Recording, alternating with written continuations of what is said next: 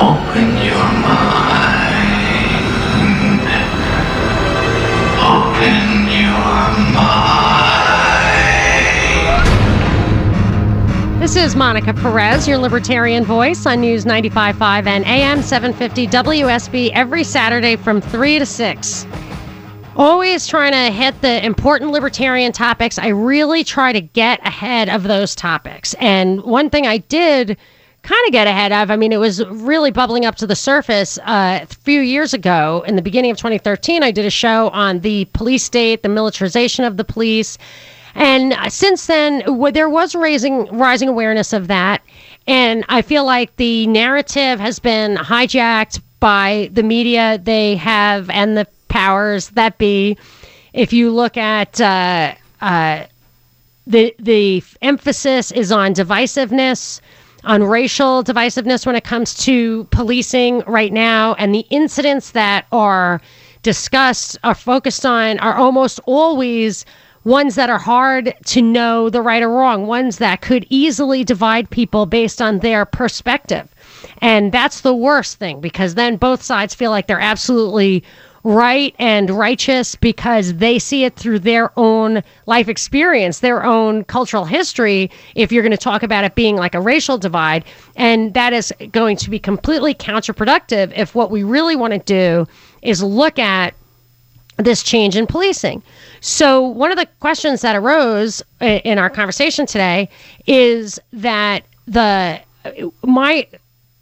the Second Amendment be effective? And the reason it's pertinent is I'm looking at what these movements, the Black Lives Matter and the cop shootings, like cops doing the shooting and getting shot, the way the media is handling it has resulted in calls for a federalized police, not even department. It's really a police state, to have centralized, to have federalized.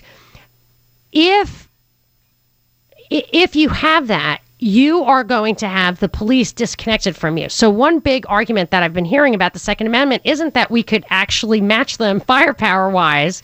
It's that the military and the police would not turn on a citizen uprising against a government that was clearly in violation of the Constitution. But that means the question isn't really about firepower versus firepower. It's about the fact that the government agents will turn on the government for us. And I think that is how I have a lot of people in the military and the police who listen to me. They care about the Bill of Rights. They care about the freedoms of this country. But that, and because of that, that's why I identify these movements, these media memes, the powers at the top trying to sway people away, law enforcement away from feeling a part of the community by being physically disconnected or by being under fire, by feeling like we are, that the citizenry is the problem. And I was talking off during the break with my producer, Brad Binkley, who's here with me, who's totally into propaganda. And I'm struggling, trying to identify what's really going on. And apparently this is a tried and true tactic. Oh, yeah. Throughout history, all around the world, the number one objective of domestic propaganda is to mobilize hatred against an enemy. And they'll make up lies, horrible lies about these enemies in order to accomplish this. And I actually think there's also provocation. So you not only have this black versus blue thing, which provokes or demonizes the Black Lives Matter movement, but you also have, I had a clip, I don't have it handy, of Hillary Clinton saying you gun rights people are terrorizing middle America. And then you have the Bundy Ranch thing, which I think people read wrong. I think the Bundy Ranch thing was a way for people to be scared of those who might be sovereign citizens. Yeah, they have, you hit the nail on the head. They always back it up with action. It's words alone can't do it. You have to back the words up with action. That's called propaganda of the deed. And they do overt action to demonstrate dramatically this event so that people will truly feel the effects of it. Yeah, I think that there is an operation underway whose purpose is to disconnect these enforcers, the agents of government, from their oaths to the Constitution, their inclination, their recognition that the future of this country is the future of their children, whereas the elite do not have that feeling in my observation. I think the elite feel like their destiny, their future is disconnected from the masses. They're an international power elite. They have an oligarchy, this kind of oligopoly at the top. I do not get a sense that they think that they are in danger of being among the masses, whereas my cousins are cops and firefighters, my brother and father are in the military. I mean, we are all in this together, and they're not. So that's my feeling about it. Yeah, I think you're right, and I know I personally I don't understand the international dynamic of it like you do, and I think for me that's the challenge of understanding how it works broadly. Yes, I think that this stuff, the reason it is so orchestrated, the reason it's so effective, the reason it's so sophisticated, is they have the money and the history and the long-term planning, starting as early as John D. Rockefeller and Cecil Rhodes, to infiltrate. That was their goal, to infiltrate institutions, to use these methods. And I think we're seeing that. And I think that the action items is what I consider to be like a clear operation in progress. I'm going to go to Joel in Atlanta. Joel, you're on with Monica. Good afternoon, Monica. How are you doing? First-time listener, first-time caller. The gentleman earlier who essentially said the Second Amendment was irrelevant due to the war between the states, that first caught my attention. First off, the war between the states was not the people against the federal government. It was the states, some states, against the federal government. And people from pretty much every state in the South fought in the Northern Army as well. Tennessee was nearly split down the middle with the number of individuals who fought on each side. Right. It was a sovereignty issue. It was the battle between the ideal of state sovereignty and its hijacking as now national sovereignty. So people always talk about national sovereignty, and I got a Facebook post recently that said it's not national sovereignty, it's supposed to be state sovereignty. Have we forgotten? But that I do think is the obvious critical lesson from that. Okay, keep going. All right. Let's see, where was I? So yeah, that doesn't invalidate the Second Amendment. No, I think our discussion was not that whether it's valid, but whether it's effective. And yes, okay. I see your flaw. So keep going. All right. Then you get down to numbers, all sorts of things. The number of veterans. I'm a former Marine myself. The number of veterans that are civilians and that would stand to their oaths is incredible. That's always been, Joel, let me interrupt you. That has always been a big thing. Like after a war, after the Revolutionary War, after the Civil War, and even the Iraq War, the fighters come home and they have a familiarity with weaponry. They have weapons. And I think this is the first time that really the nature of the individual arms are so different from armed drones that it actually might not make the kind of difference it did in the past where they had to actually keep the veterans satisfied. Also, there's the whole low-tech versus high-tech, and somehow we managed to not find Osama bin Laden for how many years? So, I don't know. If I'm not quite as worried implausible, about the right? environment as you are. Also, where was I? Lost my point a little bit. There's so many things happen when you're waiting on hold. You hear the whole conversation. Yeah, like the what was the what tech shooting? Penn Cal. The Kent State shooting. That was one of the things that really brought into the light how our National Guard, especially because that lady was talking about the Army and the Marines being out there and shooting the protesting students. First off, I guarantee it was National Guard, not active duty Marines or Army. Posse Comitatus. I think I mispronounced that. Posse Comitatus. Secondly, yeah. Secondly, yes. Nobody had training for crowd control at that point. That's one of the things that spurred the riot police training. Thirdly, You said they were throwing meters? I just saw what I really wanted to make very clear was that I have not studied that topic, Okay. and I actually am very cautious about taking what I'm taught in school or what the commonly understood history is of something like that.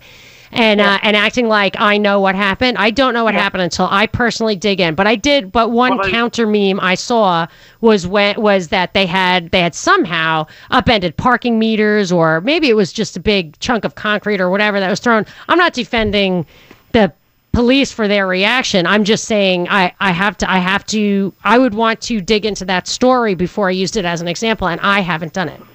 True. But if you are a kid out there with a rifle, a civilian, weekend warriors is what we call them, and you have your gradients of force. You can only meet force with equivocal or one step higher force. Well, yeah, I mean that is definitely true. If you are in the position of authority, if you're the riot cop, once the violence starts, you have to defend yourself. But I think there is a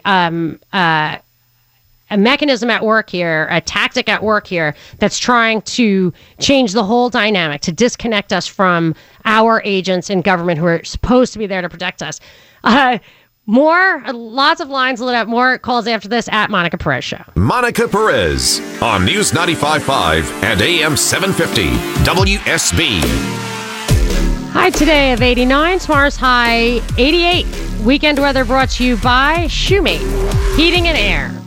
Continuing this conversation about would the Second Amendment have impact, or do you just have to count on not being that the guys in the military and the police will be on your side? I think they'll muddy the waters. I think that's one of the big, most powerful elements of the propaganda state. But I want to know what you're thinking.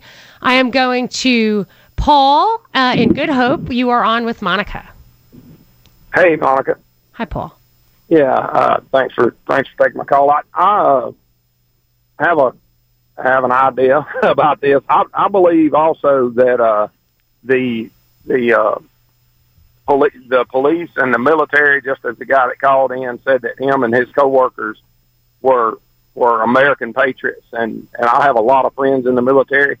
I don't believe they would ever lift a hand to do anything. But back when the NAFTA free trade agreement was signed, there's a clause in that thing that says that if there are any disasters, whether they be man-made, natural or man-made, that the individual, the countries, Mexico, Canada, and America, will not be allowed to police themselves. They'll be policed through the other military. Paul, thank you for bringing that up. I did not know that, but what I do know is the Council of Foreign Relations Task Force report called Building a North American Community, which the chairman or one of the co-chairs was William Weld, the VP candidate for the Libertarian Party, which to me is a total setup. As a libertarian, I know that guy's not a libertarian. And Heidi Cruz, who also the Cruzes act like they are for national sovereignty. This thing, one of the most egregious elements of these recommendations was to have what they called interoperability of police and military across the tri-national area, which was Canada, the United States, and Mexico. And I just did not think of that implication.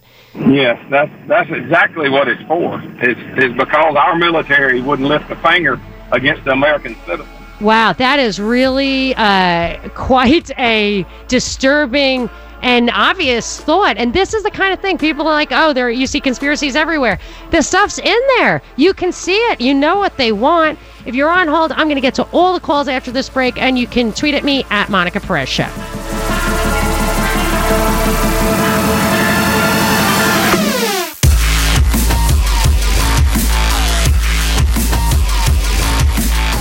Look, just put your little hand back in the cash register and give me my $2.75 back, please, Brad. If you know what movie that drop was from, you are the first person to call for the weekend prize pack, you will win a pair of tickets to see Rick Springfield in concert on August 28th at Chastain Park Amphitheater, produced by Live Nation, and a McDonald's $20 Arch card. The number to call if you know that movie is 404-741-0750. But here's the problem. I introduced that clip because my producer's name is Brad Binkley. But now, every time I hear that clip or every time I want to talk to Brad, I think, Brad. So, Give me the $2 back. yeah, I'm sorry. I might have to start calling you by your last name. Can you deal with that? That's fine. You might just have to be Binkley because I have to. It's like when you get a song stuck in your head, I have to just purge it. Call me whatever you want. All right, there you go, Binkley. So I'm gonna make that change officially, and hopefully, well, I didn't tell anybody what the name of that movie was. I hope the screener knows. Crystal, if you know, let me know who wins that. And I want to finish our conversation on the police state, and then I want to I have a little tidbit about Brookhaven, and it's not just for people in Brookhaven. I'm sure this is a slippery slope, but that pertains more to these surveillance states. So give me a minute on that. I'm going to taking a call. I'm going to Aaron in Atlanta. Hi, Aaron. You're on with Monica. Hey, Monica. Hey, listen, I've been in local law enforcement in the Atlanta area for about 15 years now. And just when I heard about this giving the federal government control over local law enforcement and I assume state law enforcement, arguably that's already the case anyway. I mean, when I go to training, we have to hear the, federal case law, Supreme Court decisions. There's so much updates regarding those. Basically, through the Supreme Court, we are controlled anyway, and there's so many restrictions. And that, so I just wanted to put that in a little bit of perspective. Also, excuse me, with local governments, it's hard to imagine that the federal government would directly take over law enforcement, and insofar as officially and completely HR and all that, because that would essentially eliminate the states. And doesn't that start to encroach on that posse comitatus, or does it not? Like posse comitatus. I don't think it does that because we still wouldn't be considered active military. But I also wanted to point out what you said earlier. I really like how you said the super wealthy are in a different category. Let me tell you, you're very true. That's very true. And from my perspective, I see it myself. I arrested a young lady. I won't go into details, but for multiple felonies. And her father happened to be very wealthy family, well connected. He made one phone call to the, I won't say to who. Anyway, the whole case essentially went away. And if I were to lock up somebody that was not well connected for the same charge as that person, that young lady would be going to prison. And that's just one example. I also wanted to point out that there was also a caller a little while ago that was talking about police brutality. She seemed to be quite angry, and she was talking about the military also. But there's a lot of demonization of law enforcement and thinking that we're the enemy. But I would ask her or anyone else that's against the police or has fear of the police, what would you replace the police with? And I think that's a fundamental question that needs to be asked, because all these people that hate the police, assuming they're actually open-minded to some extent, they're not racist. It's not an anti-white police or anything like that, which we see a lot of these days. The thing is, what would you replace the police with? And that needs to be asked, because there has to be some form of law enforcement, obviously. If you don't agree with that, then you're just a fool.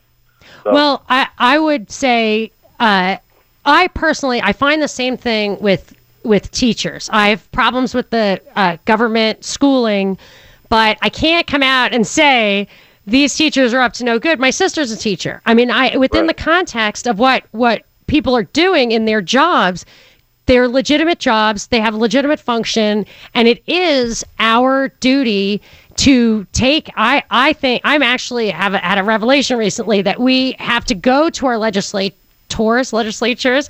We have to go to the local sessions that actually control these the policies and protocols. Also, I think the Second Amendment, what is definitely still effective about the Second Amendment is that it allows us to conduct those functions ourselves to the extent we can, which that is when you think of it as a joint effort, we're all in it together. We're all trying to deter crime, to prevent crime, and to the extent that we can respect each other in doing that, I think it would reduce the tension. But what I feel like is happening is, like you said, people are being divided up to demonize the police, and for the police to then get that sense from the community that we're not friends anymore. And at a certain point, you're going to say, screw them, I've had it, and that's what I think they're after. You're exactly right. And one last point, I mean,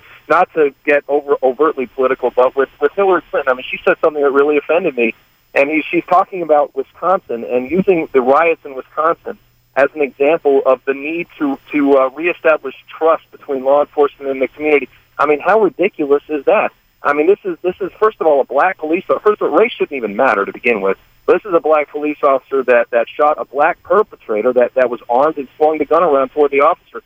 It was a valid shooting, a valid use of deadly force. That is absolutely not an example of why there needs to be more trust between the police and the community. It's an insult to every thinking person in this country, and then clearly she is not on the side of the police.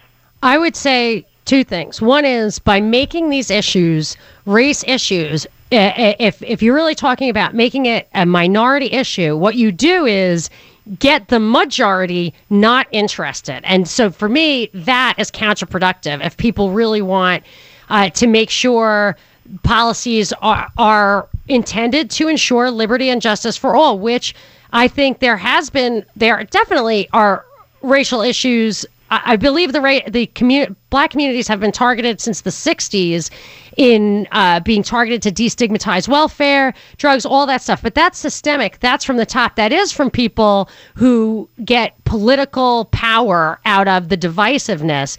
But for her to even address it, what I wanted to get back to from something you said earlier was the 10th Amendment keeps policing at the state level. You actually could not, they overturned they ignore the 10th Amendment with Obamacare and everything anyway, but you really could not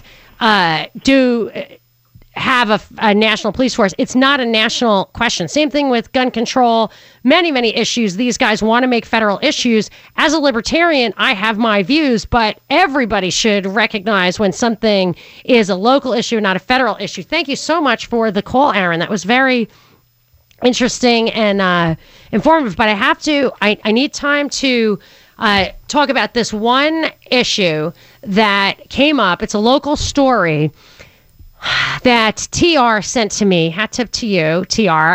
It's in the reporternewspapers.net from August 10th, 2016, and it's called the Brookhaven Police Department is set to implement a voluntary video surveillance camera system with residents and businesses throughout the city.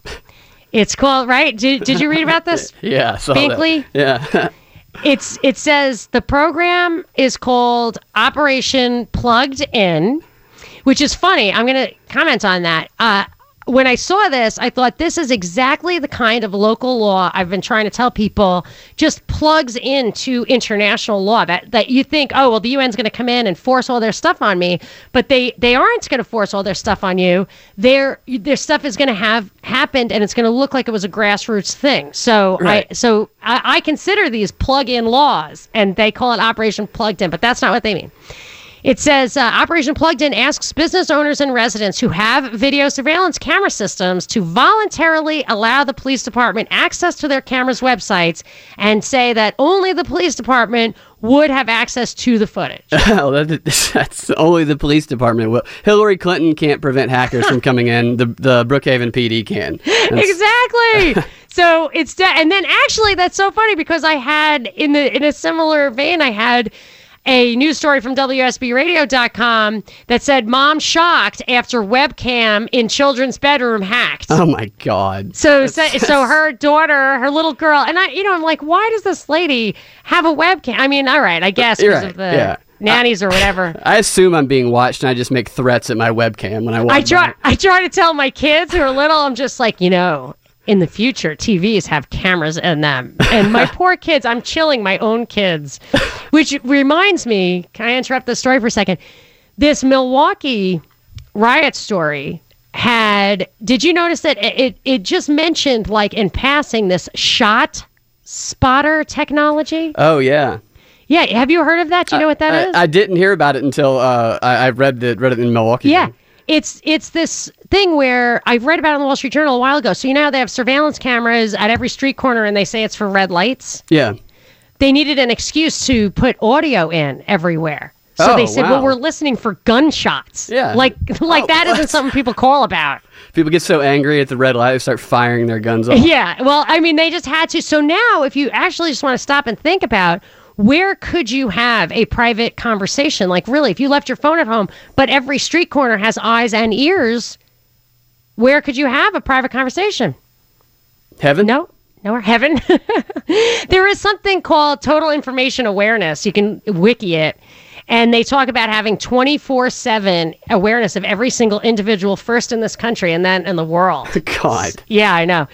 So let me get back to the story. It says there is no plan. This is about Operation Plugged In Brookhaven, where they want residents and businesses to have video surveillance cameras, or if they have them, to give their passwords to the police. It says there's no plan at this time to have an officer dedicated to watching the cameras live, but the ability to do so is possible, and the department would archive the footage. So if ever I have seen in action at the federal level, they'll go into stuff that they accumulate, and they can use it against you later. I don't know if these guys probably that's not their intention, but it's always the chance. They can also edit funny videos together of whatever you're doing. Oh, and they've got nothing to do in the middle of the day. Right. No, I don't. My guess is this guy doesn't mean any harm, but it seems like I'm sure it was an idea that just slipped in and nobody even knows whose idea this was, but it seems to play into all my hotspot fears. Councilmember Joe Gebbia said he wanted to mandate businesses located in hotspots of criminal activity to install video cameras. He said it is a burden to put on the police department to have them respond repeatedly to the same locations. If you get 3 calls, boom, you have to put in cameras because we don't have the resources, and then they get to watch the cameras. City Manager Sigmund advised against introducing Operation Plugged In as mandatory, but said in the future there may be a way to include in building codes that video cameras are required. Offering economic incentives to developers to install cameras was also discovered. However, City Attorney Chris Balch said privacy issues in federal law are arguments that can be made against requiring video cameras. He also cautioned against building code ordinances because that could lead to a slippery slope, I'll say. I say so. Yeah. What could possibly go wrong? Wrapping it up after the break, I've got one more call. Jack, hang on. This is Monica Perez. Monica Perez on News 95.5 and AM 750 WSB. Mostly sunny, high of 88 in the forecast for Monday as the work week begins, but that could change. So stay tuned to WSB for weekend weather, brought to you by Shoemate Heating and Air. And let me congratulate Don for getting the prize pack, figuring out that the drop about Brad was from Fast Times at Ridgemont High. But Brad, I'm sorry, I changed your name to Binkley because I can't get that out of my head now. Christy Brinkley. No, just Binkley, not Brinkley. Anyway, you've got to check that out on Fast Times. It was one of my favorite movies, but I'm dating myself, which Dave Baker told me never to do. It's always a bad policy. I've always been told not to date myself. Yes. So I do want to give Jack in Gainesville the last word. Hey, Jack, you are on with Monica. I'll give you 1 minute. Hey, Monica, how are you? Good. How are you doing? Good. Hey, I see a lot of stuff on TV and the news, people protesting when cops shoot somebody. What I don't ever see is these people protesting against the parents that are raising the people that commit the crimes. I mean, the cops are there to do a job. There's got to be some responsibility on the parents that are raising the kids to put themselves in the position to even have to encounter the police. I think that you're hitting on what I believe is a clever tactic in this operation, which is they're working hard to make sure that these issues are divisive. So there are plenty of examples of blacks and whites killed or harmed accidentally by bad policies like no-knock raids or zero tolerance SWAT teams. There was a case in June which got almost no coverage at all of David Powell in Henry County, who there was a 911 call. They responded to the wrong house. His family said it was the middle of the night. His dogs were barking. He opened his garage. He had a gun in his hand. His family said he did not have they didn't identify themselves or tell him to put down the gun. They saw the gun. They started shooting. Why aren't we talking about those issues where it's not, did the guy deserve it? I feel like we're only highlighting in the news stuff that is bad. So, or ambiguous. Anyway, continue this conversation all week long on Facebook, Twitter, at Monica Perez Show, and on my website, monicaperezshow.com. Thank you to Brad Binkley, and we'll be back next week. That's my producer. And next week, Saturday, 3 to 6.